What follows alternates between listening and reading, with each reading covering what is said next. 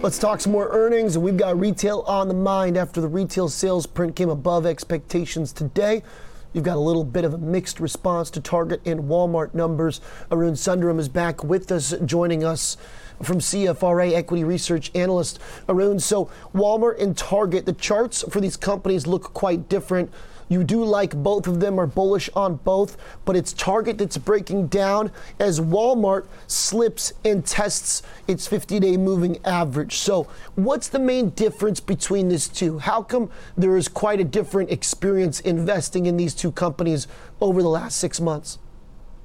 Yeah, good question. So, Walmart is, first of all, they have a greater mix of their sales are consumables compared to Target has a lot more general merchandise products compared to Walmart, and Walmart is a global company. International is a big part of their business, while Target is more U.S. centric.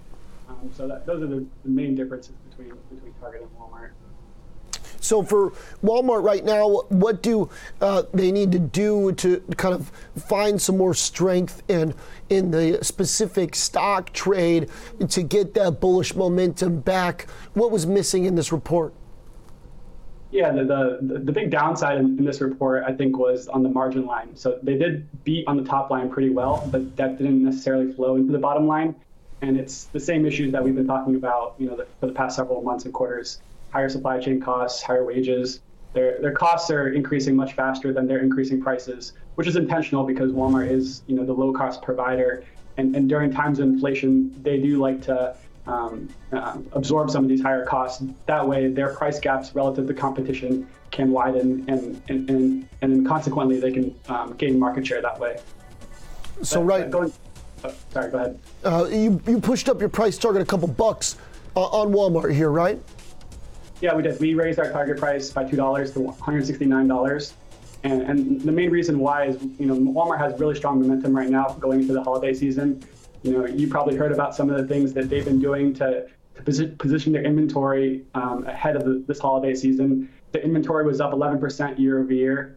You can be confident that their shelves are well stocked and ready for the holiday season. And another bullish point that we have is, if inflation continues to remain escalated, to remain elevated, I think Walmart can gain market share that way because they are the low-cost provider. Like I said, they are absorbing some of these higher costs right now. The thought process is some of these costs should be temporary, not all of it, but some of these costs should be temporary. And so, market share gains tend to be much more stickier than some of these costs. So going into 2022, I think the consumer in general will be a lot more price conscious because prices are rising, not just for food, but for energy, for a lot of different things. And in that form, I think Walmart can gain some more market share next year. Arun, Walmart in the past was oftentimes the center point for wage discussions, for labor discussions. Now it seems we spend a lot more time thinking about Amazon, but in terms of the potential for wage changes or any margin pressure from a labor standpoint, what does that look like for Walmart over the next 6 months? Yeah, wage pressure is a significant part of their margin deterioration over the past several quarters. They employ 2.3 million people worldwide, 1.6 million people just in the U.S. alone. So that's a very, very large employee base. And they have been increasing wages, and they will likely continue increasing wages next year. But it won't all come in the form of higher base pay. Some of it will come, right now with the labor pressures, some of that wage pressure is coming in the form of bonuses, retention bonuses, those kind of things, which are a little bit more temporary than, permanent base pay increases. But they also have other levers to manage, rising costs. It's not just passing on higher costs to the consumer, but they have levers like, productivity savings. They can also manage their mix, maybe introduce more higher margin general merchandise items in their stores and a little bit less on the lower margin food items. So things like that are other levers they can use to manage some of these margin pressures. What's interesting is that Target is actually on a price to earnings basis a little bit cheaper than Walmart from what I see, at least just looking at a PE level, even though the stock has been a much better performer. Does Target have potential then to keep running here? You say $300, right, for Target. How do we get there? How quickly? Yeah, exactly. The main reason we have a buy on Target is because of their valuation. Their PE multiple has been increasing over the past several years, but it's still a discount, like you said, compared to Walmart. And I think their PE will continue to expand and get onto the levels of, consumer staple companies that are dominant in their space. Not just Walmart, but I'm thinking like a Procter and Gamble. They also trade around 25 times. So our price target on Target is $300, and it's about a 25 times PE ratio. Okay, Arun, thank you. Really good setup for us here. Definitely a fun fact that I did not know that Target is actually cheaper than Walmart, despite how much better the price action has been.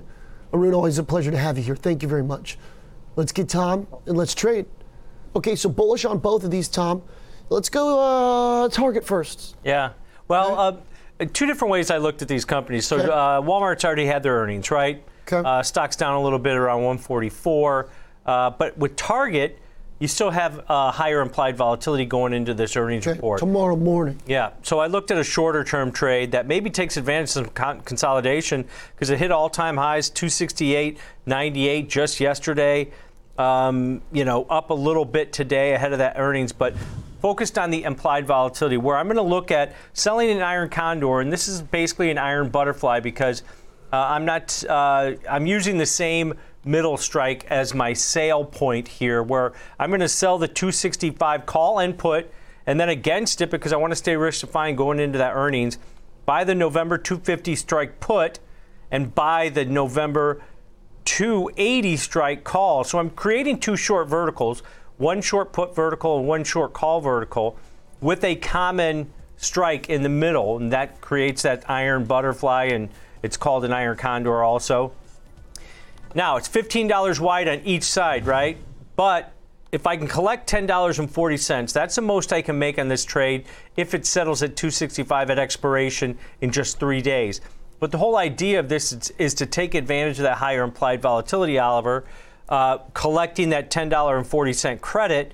I'm going to have my break evens at 254.60 on the downside and about 275.40 on the upside. So I've got a nice wide range.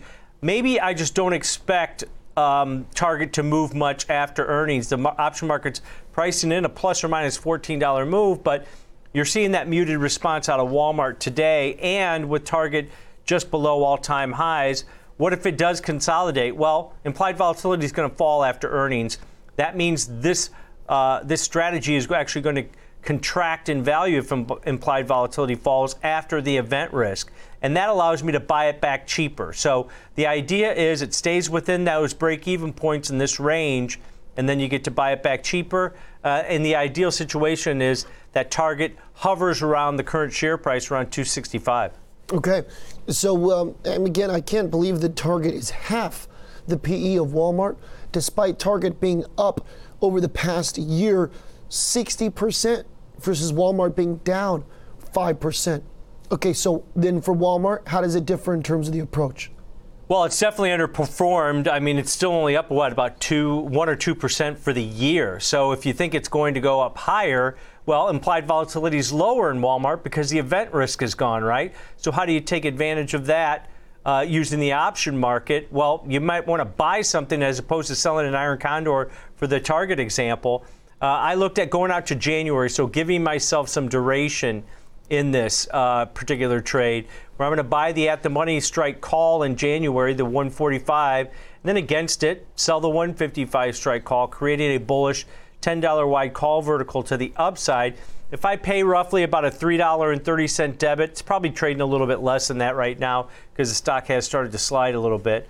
But if I pay a $3.30 debit for this $10 wide vertical, that's the most risk I have on it, $3.30 or $330 per spread, with the opportunity that if it goes above 155 at expiration, which would be an all-time high, then this spread would expand to $10 wide. So you've got a good risk-reward ratio. You do need it to move above that break-even of 148.30 to the upside over the next just over 2 months. So giving yourself some duration for Walmart to rebound. You're going into the holiday shopping season. You can see there from the risk profile that break even 148.30. You're risking $3.30 to basically make about $6.70 on this. So that sets up a good risk reward ratio. And you don't need a blowout. You don't need Walmart to go to 180 or 170. You're just betting on it that it goes back up to all-time highs above 155 to get the max gain, but you're still profitable above that break even of 148.30. Okay, so if it bounces off this 50-day moving average that it's sitting on right now, you get a little bit of a $4 move. It's not asking for much, this trade, just to break even. Okay, thank you, Tom. Yep. Appreciate it.